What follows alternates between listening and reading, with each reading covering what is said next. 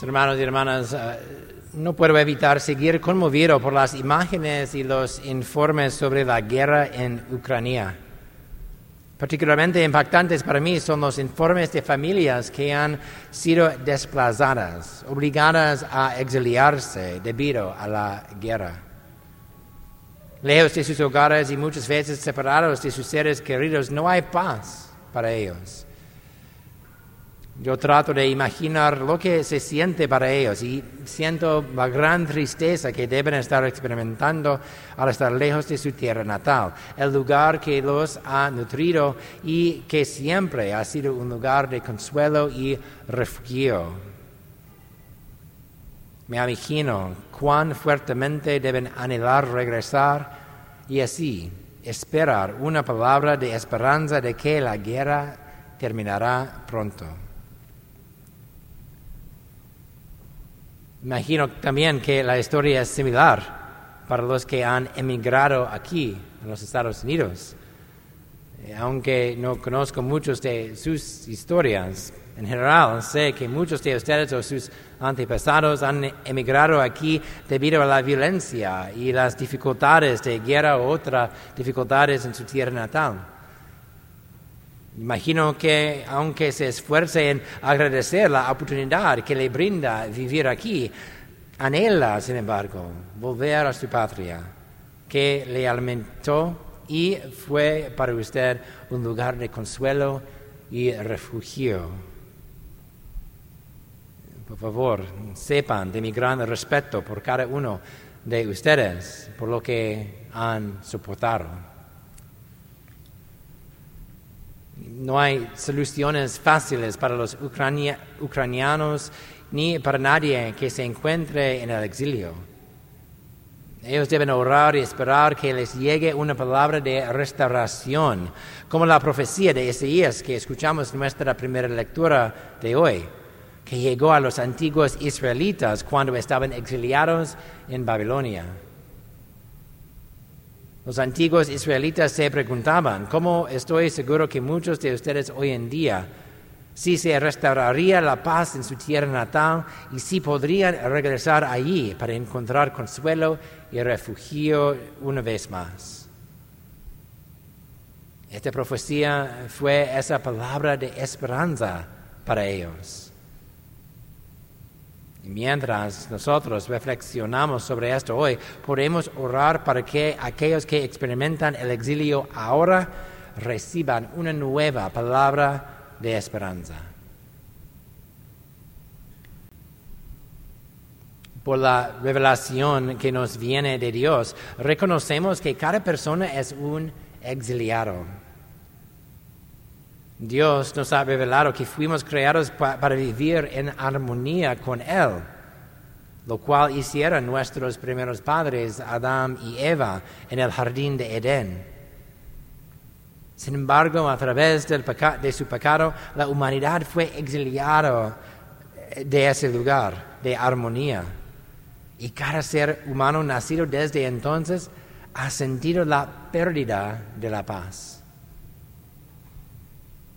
Por lo tanto, cada persona es un exiliado espiritual. Y eso significa que cada uno de nuestros corazones anhela escuchar una palabra de esperanza para que la paz sea restaurada y podemos regresar a ese lugar de consuelo y refugio en Dios. Y como cristianos reconocemos y nos regocijamos de que Dios nos ha restaurado a la paz.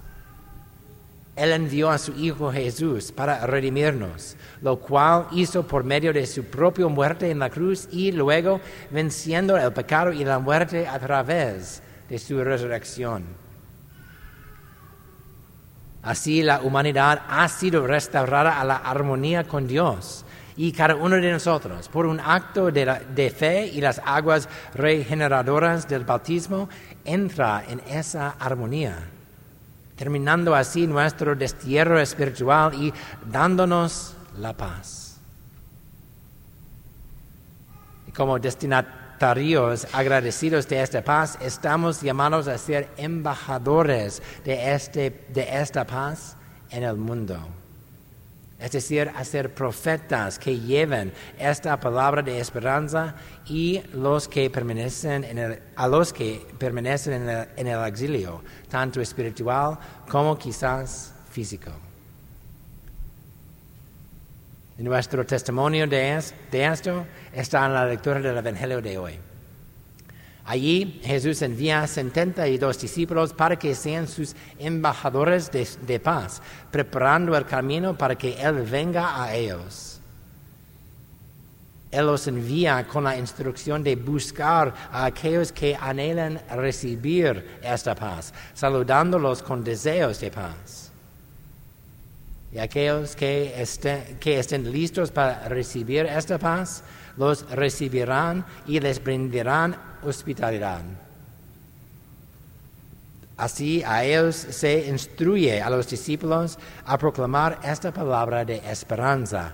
Ya se acerca a ustedes el reino de Dios. Es decir, su patria, que ha estado en guerra, ha sido restaurada en paz y ustedes pronto volverán a ella. Como discípulos de Cristo y por tanto embajadores de su paz, estamos llamados, como los 72, a pongámonos en camino y a buscar a los que anhelan recibir esta paz. Nosotros encontramos a estas personas hoy donde quiera que encontremos a aquellos que tienen un sentido de desesperación en la bondad del mundo y de su capacidad para encontrar la felicidad y la plenitud en Él.